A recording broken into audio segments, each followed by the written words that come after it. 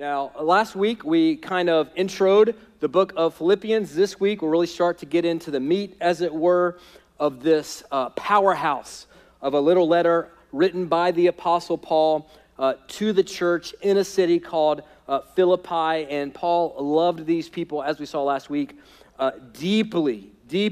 Now, as we mentioned last week as well, this was perhaps the most unlikely church start in history. It started with a wealthy businesswoman from Asia, a young slave girl who was demon-possessed before Paul cast the demon out in the name of Jesus, and a violent soldier. Like, that made up the launch team of the Philippi church, like the most unlikely launch team ever. And out of all the churches that Paul planted, he writes to none of them the way that he writes to the Philippian Christians. He just had a special bond with these men and these women. He loved them deeply, as we saw last week. We'll see again this week. He lived life with these people. He suffered with them. He partnered with them in advancing the kingdom of Jesus in a really hard city, which frankly probably was a lot like Asheville is now.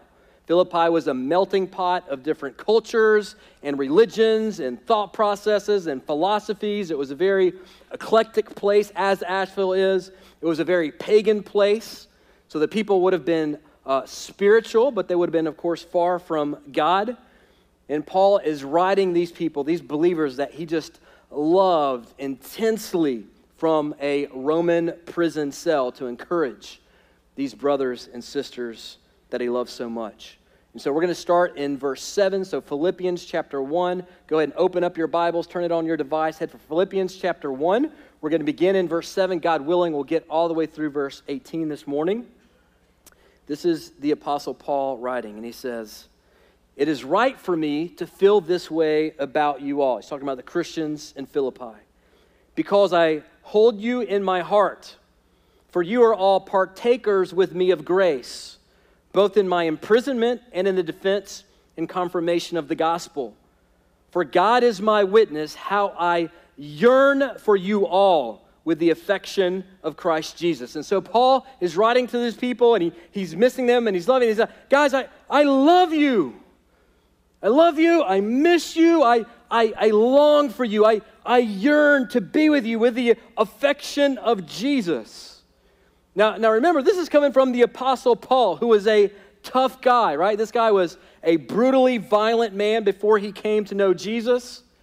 He endured a level of physical and emotional suffering that none of us in this room can even fathom. Paul was beaten. He was tortured relentlessly, almost from the moment that he became a follower of Jesus until the moment he was executed by the Roman government. And the guy never flinched. Right? Paul's a tough dude. He's a bad dude. But he loves these people deeply. And he tells us why. Go back to verse 7. He says, "You guys have been partakers of grace in my imprisonment and the defense of the gospel." In other words, you guys never abandoned me. Now, a lot of people, believe it or not, turned their backs on Paul, especially as he sat in prison for years at a time. I heard one pastor speculate that Paul may have spent more time in prison as a Christian than he spent out of a prison cell. People walked away from Paul. They abandoned Paul, but not these brothers, not these sisters in Philippi. They never did. They were a family together with Paul. They were a team advancing the kingdom of Jesus together. And from that, I want you to see this truth. I want you to see the power of authentic community. Like Paul didn't just sit in a church service for an hour with these people 2 or 3 times a month. Now you cannot develop this type of bond looking at the back of someone's head while you sing. Like Paul had lived life with these people. He had done ministry together in a hard and hostile place. I imagine that they had cried together, that they had celebrated together.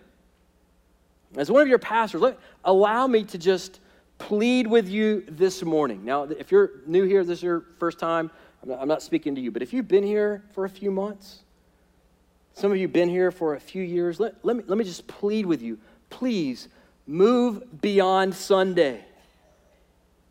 Move beyond Sunday. There's more. Like, get involved in a Bible study. Come check out a community group. Join a serve team. Get involved with some of our local partners here in the city of Asheville. Commit to going on a short-term mission trip somewhere in America or even globally next year in 2020 with us. Just take a step. Begin to do life with the people that you actually worship with. You need this type of authentic community that Paul is describing here. Because this type of authentic community actually fuels a powerful walk with Jesus. It's powerful. And I need it, and the Apostle Paul needed it, and you need it as well. Let's pick it up in verse 9. Paul says, "And it is my prayer that your love may abound more and more with knowledge and all discernment, so that you may approve what is excellent, and so be pure and blameless for the day of Christ, filled with the fruit of righteousness that comes through Jesus Christ, to the glory and praise of God." And Paul is talking here about spiritual growth and maturity. And he's praying that over and for these believers in Philippi. Now, it's not lost on me. I hope it's not lost on you as you read this text that Paul sandwiches spiritual maturity between Christian community and what we're about to read about next, which is suffering. So Paul takes spiritual maturity and he sandwiches it between Christian community and suffering. There seems to be this connection that Paul is writing about, not just in Philippians, but in other letters as well, where he's connecting us growing in Jesus, being tied to both being in Christian community and walking through the trials of fire in this life. Now, I don't know about you, but I expect for many of us, and I'll place myself in this boat, for many of us, I think when we walk through those trials in life, when we walk through those seasons of pain and suffering, that can sort of launch us into a crisis of faith. So maybe we don't necessarily question the existence of God, or maybe for some of you, you do. But I think for a lot of us, when we walk into the seasons of suffering or pain, oftentimes it's just kind of like, man, God, where are you? Where are you? Why are you allowing this into my life? Why am I suffering? Why is this happening? Why me? And some of you, I have no doubt, you are there right now. You are in the trial. You're in the middle of the pain. You're in the middle of the suffering. You're in that crisis of faith. And what Paul is going to tell us is that God allows, and at times, this is hard for some of us to hear.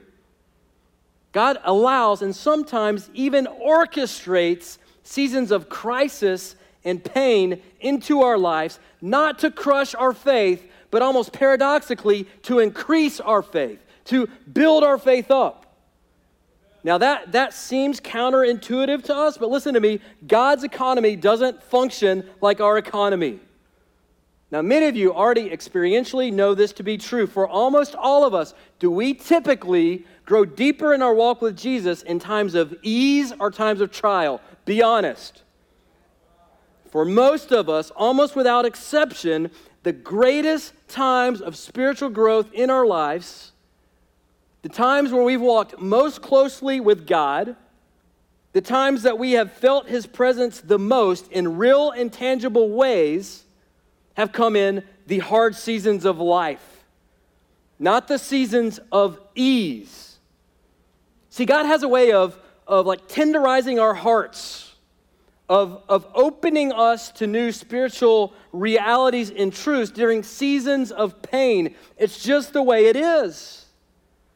And we all walk in these seasons of trial, pain, and suffering. And Paul is going to help us understand how we should view those seasons of life in light of the gospel of Jesus. Let's jump back in verse 12. Paul says, "I want you to know, brothers, that what has happened to me." Now let's pause there. What is Paul referencing? What has happened to the apostle that he's referencing here? We know at this point he's back in prison, right? He just seemed to live there. He's back in prison, this time in a Roman prison. But Paul expounds on what he had actually been through in 2 Corinthians chapter 11. So I just want to read that to you. This will be on the screens for you. Listen to the Apostle Paul. He says, with far greater labors, far more imprisonments, with countless beatings, and often near death. 5 times I received at the hands of the Jews the 40 lashes less one. This killed many men. Paul survived it 5 times. He's a tough guy. 3 times I was beaten with rods. Once I was stoned, and this isn't stoned like people talk about in Asheville. This is like they were trying to execute him with big rocks. And they thought he was dead. That's why they stopped trying to crush his skull with these stones. They tried to execute him. He survived that as well. 3 times I was shipwrecked. A night and day I was adrift at sea, on frequent journeys, in danger from rivers, danger from robbers, danger from my own people, danger from Gentiles, danger in the city, danger in the wilderness, danger at sea, danger from false brothers, in toil and hardship, through many a sleepless night, in hunger and thirst, often without food, in cold and exposure. The man had been through it, wouldn't you agree? And he was right in the middle of God's will. Now, most of us, if we were in Paul's shoes, we would be wondering, is this really worth it? Is all of the pain, is all of the suffering, is all this Jesus stuff really worth the beating and the imprisonments and the bloodshed and the isolation and loneliness? Let's pick back up. Verse 12, he says, I want you to know, brothers, that what has happened to me, all of that terrible stuff, all of that suffering, all of that stuff has served to discourage me. It has caused me to question my faith. It has caused me to throw myself a pity party. Is that what Paul says? No, listen to this. This is important. This is what he says. All of this has really served to advance the gospel, so that it has become known throughout the whole imperial guard and to all the rest that my imprisonment is for Christ. And most of the brothers, having become confident in the Lord by my imprisonment, are much more bold to speak the word without fear. Paul goes, my torture has served to advance the gospel. My suffering has been for the good of Jesus' kingdom. And then he says, I'm going to give you 2 ways that my suffering has been for the good of the kingdom. He says the first way is that the whole imperial guard now knows about Jesus. Now, the imperial guard, if you don't know, they were essentially like the official bodyguards of the emperor. And so they would take charge of all the imperial prisoners. And so historically, this is what we know would happen. Paul would have been chained to a guard probably for 6 to 8 hours at a time, and then there would be a shift change, and another guard would be chained to the Apostle Paul for the next 6 or 8 hours. Now, I want you just to place yourself in the shoes of one of these guards for a moment, and you're chained to the Apostle Paul for 6 to 8 hours at a time, right? You'd be like a Bible scholar in a month, right? They had to just be like, okay, Paul, like Jesus this, Jesus that, Jesus. Okay, we get it. Like we believe. Just stop talking about Jesus, right? And so Paul says the whole imperial guard now knows about Jesus because of my suffering, and I'm okay with suffering in prison because I know some of these boys are going to believe. Maybe some of them already had. And the kingdom of Jesus is going to explode in the city of Rome, which historically we know now is precisely what happened. By 351 AD, over half of the pagan Roman Empire professed Jesus as Lord. And Paul was the protagonist that kickstarted that revolution from a prison cell in Rome. Paul goes, the whole imperial guard knows the gospel now, and so I embrace my chains. I embrace my suffering because it's advancing the kingdom of Jesus. But Paul goes, that's not all. That's not all. Not only has my suffering served to advance the gospel among the imperial guard, my suffering has now even emboldened other believers to share Jesus without fear. So as these other believers watched the Apostle Paul suffer well and refuse to flinch in his faith, it began to light a fire in their hearts.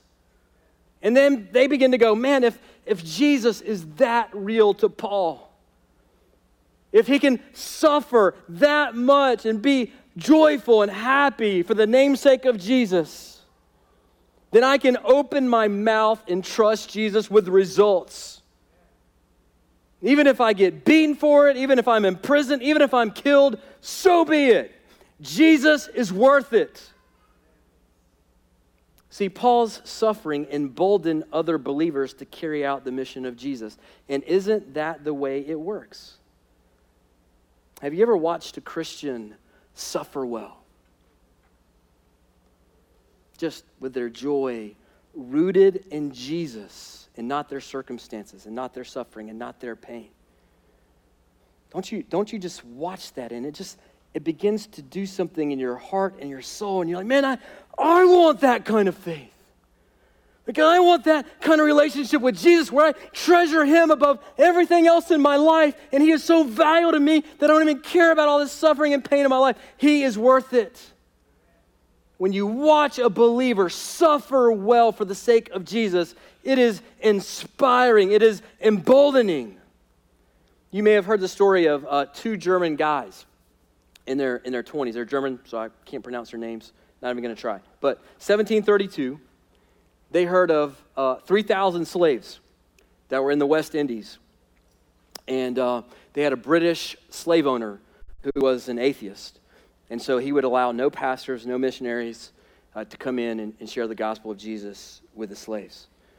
And so these two guys were burdened for these 3,000 people who were living their entire lives without ever one time hearing the glorious good news that there's a God in heaven who loves them and gave himself for them.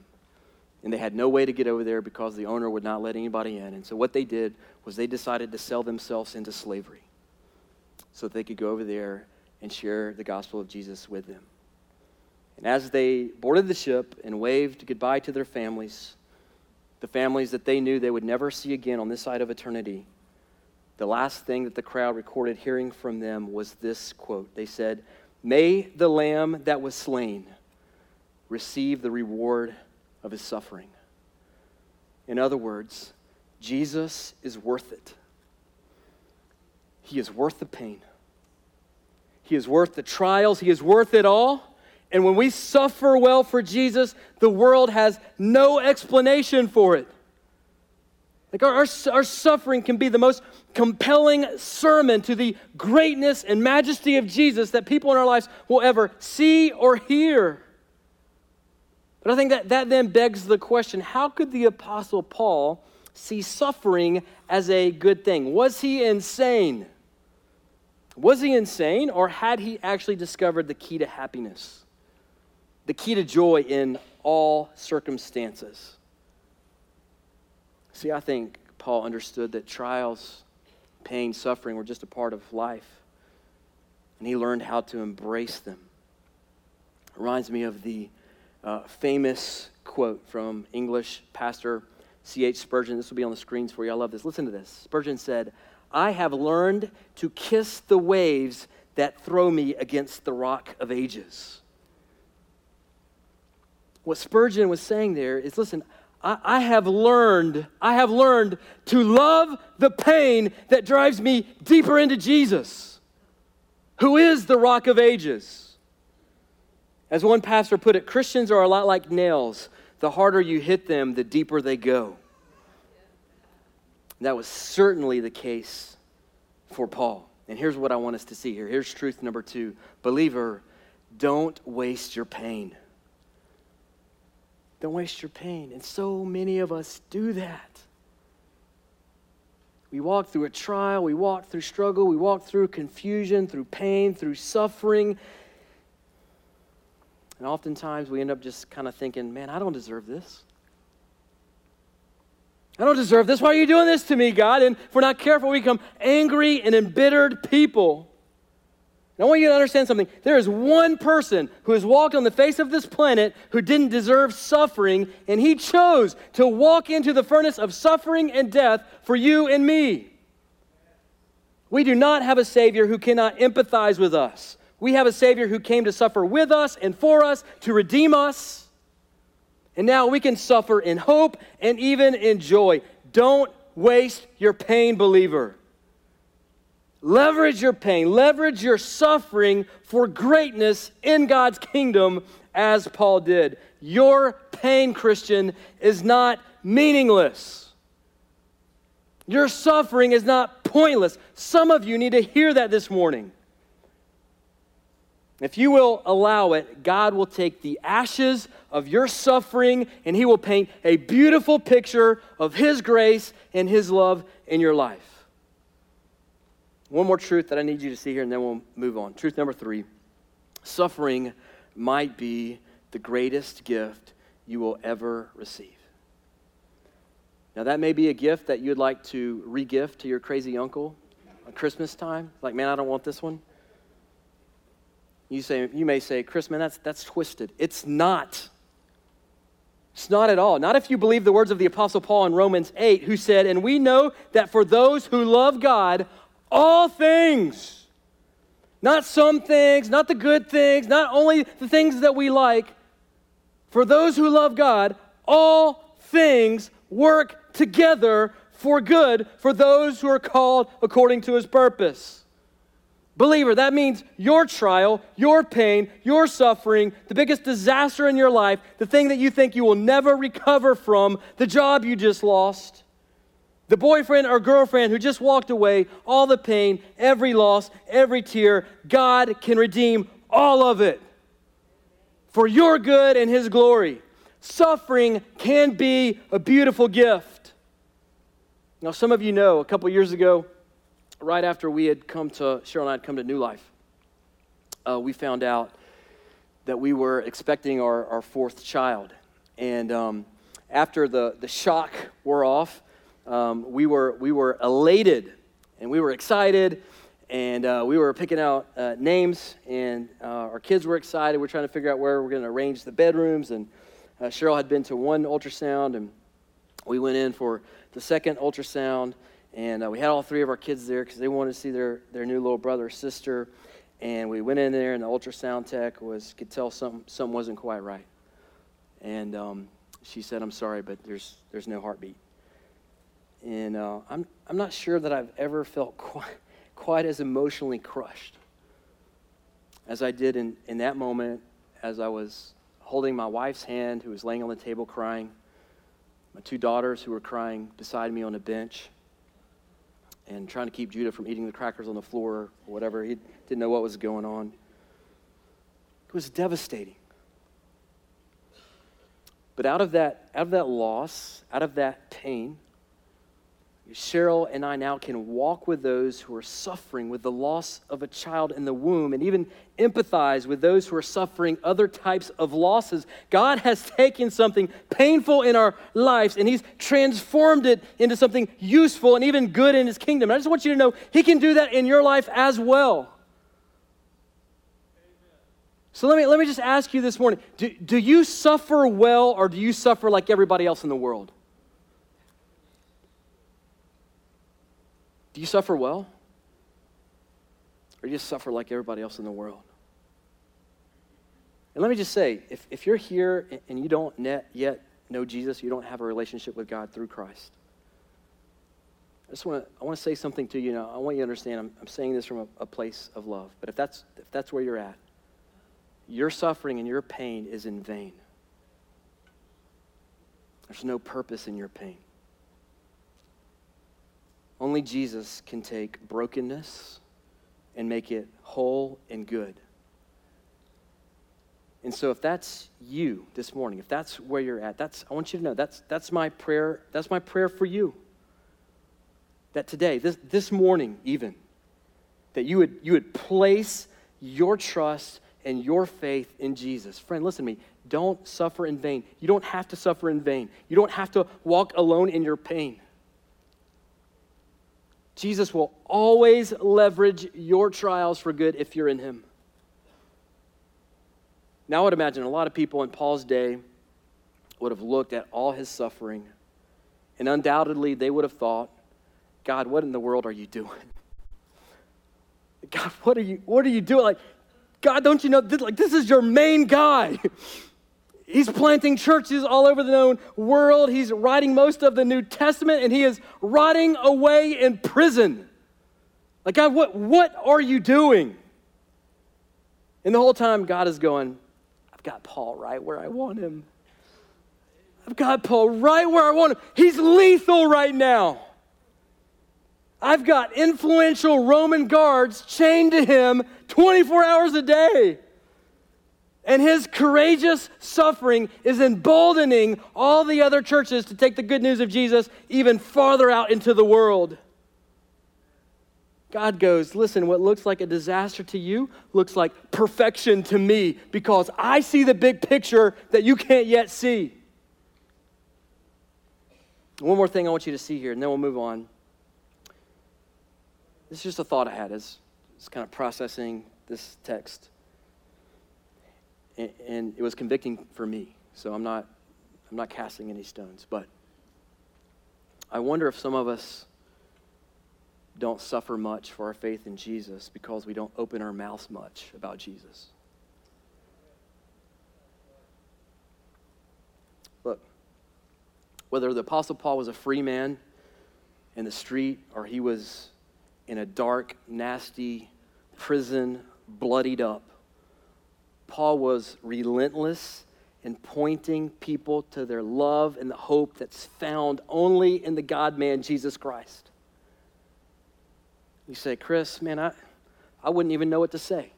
Like to my neighbor, my coworker, my classmate, my relative that doesn't yet believe.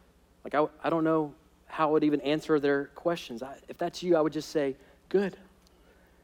Welcome to the club. I don't know what to say half the time either. And it's okay to say to someone, listen, I don't have all the answers, but here's what I know to be true. There is a God in heaven who created you and who loves you deeply, and he proved it by coming into this messed up world of ours to suffer and die to give you an abundant life now and in eternity. And listen, I know this God. I know him. I read these ancient words and he speaks to me and I pray and things happen. Like, I know this God and he's incredible and you can know him too. You don't have to have all the answers to say that to somebody. A famous pastor once said, and I love this quote, he said, every Christian is either a missionary or an imposter.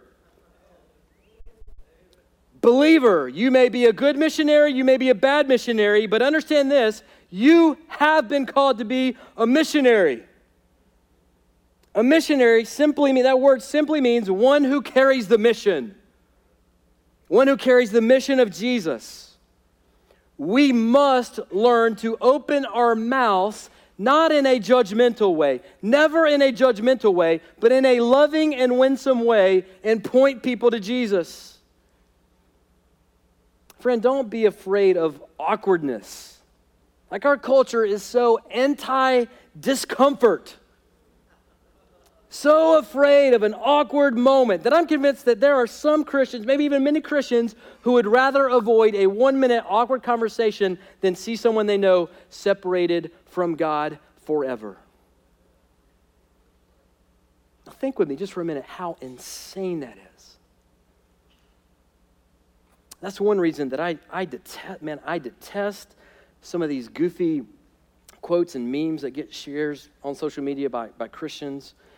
And look, if you shared this, please don't take offense to this.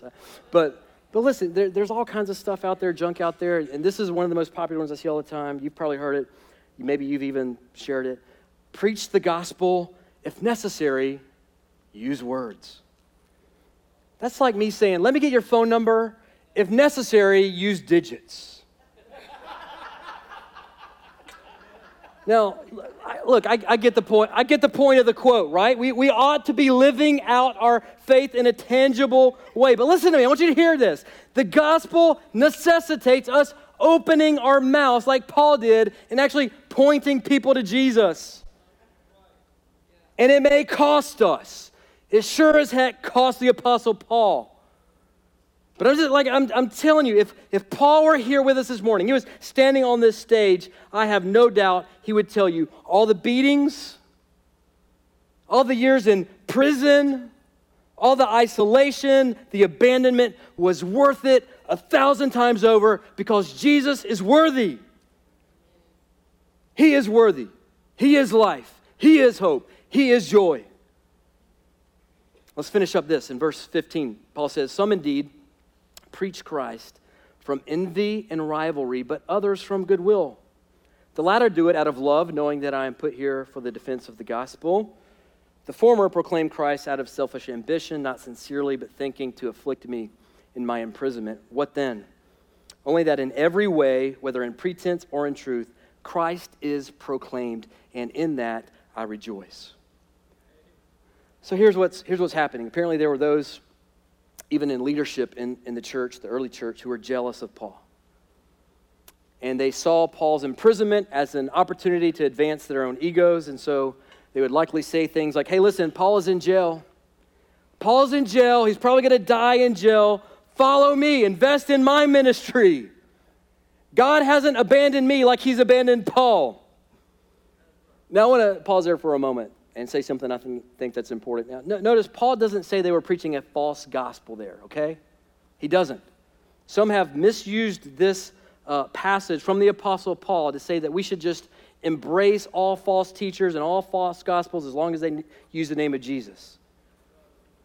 Paul absolutely rips those guys apart in the book of Galatians, which we studied last summer, and other writings of his. Paul is not saying here that heresy is okay. Like I'm convinced that if Paul were alive today, he would have called out false gospels in our day as he did relentlessly in his day. I think he would have absolutely teed off, for instance, on the prosperity gospel, which, by the way, is a false gospel. He is not saying that false teachers preaching false gospels are okay as long as they sprinkle some Jesus dust on their sermons.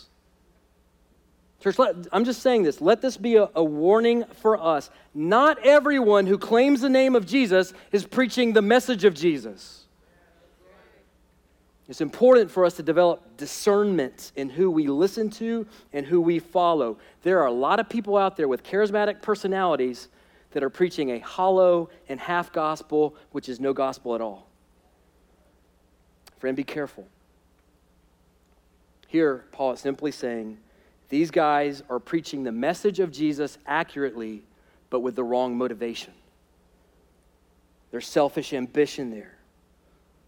And what's Paul's response to being slandered, to being lied about, to having his reputation murdered on the street? Was Paul mad? Was his pride hurt? No. Paul goes, listen, if they're preaching Jesus accurately, if they are advancing the kingdom, I don't give a rip about my reputation. Let them talk. Let them talk.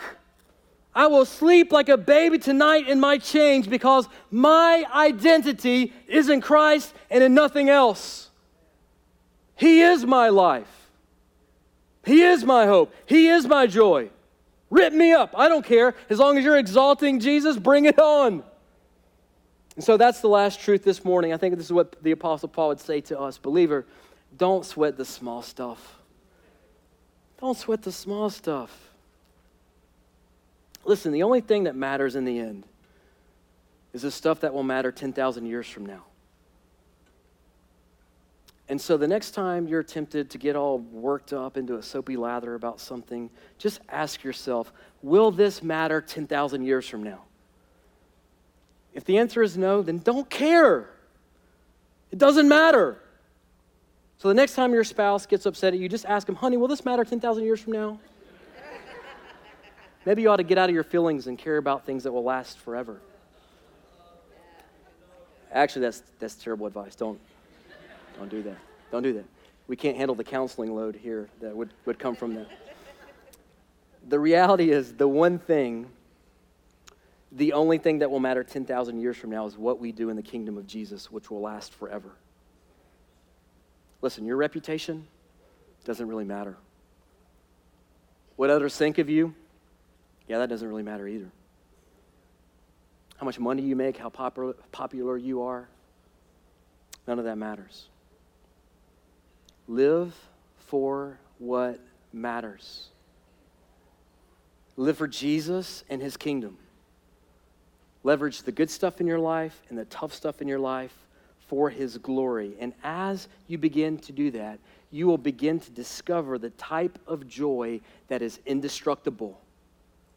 And deep down, that's really what we're all chasing. Indestructible joy. And we get that in Jesus, and we keep that in Jesus. Let's pray. Father, you are good. Your ways are good, even when we don't always understand your ways. And like we sing here oftentimes, God, you are for us. You are not against us. And that's easy for us to say, and that's easy for us to sing when everything is going really well and everything's very easy in our lives. But oftentimes it's much harder for us to cling to that truth in the middle of the trials and pains and suffering of life, God. So would you, right now, would you open up our eyes to the truth that you work all things, the good and the tough, the painful, all things for the good of those who love you and are called according to your purpose. God, show us that real joy is not found in an easy life of luxury and comfort, but indestructible joy, the type of joy that the Apostle Paul experienced under incredible pain and suffering, that type of joy that cannot be taken away from us, that is found in knowing you and being known by you. As we live this great adventure on mission with you to see people reconciled to you through Jesus. Father, I pray for the person who may be here in this room, in this moment, who doesn't yet know you through Jesus, God.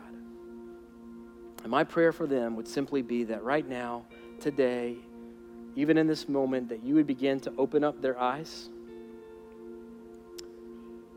Father, that you would begin to work on their hearts, begin to soften, to tenderize their hearts.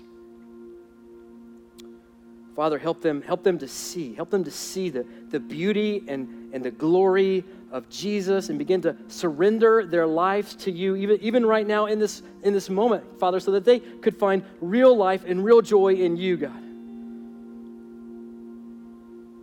We ask all of this in the name that we exalt above every other name, the name of your Son and our Savior, King Jesus. Amen.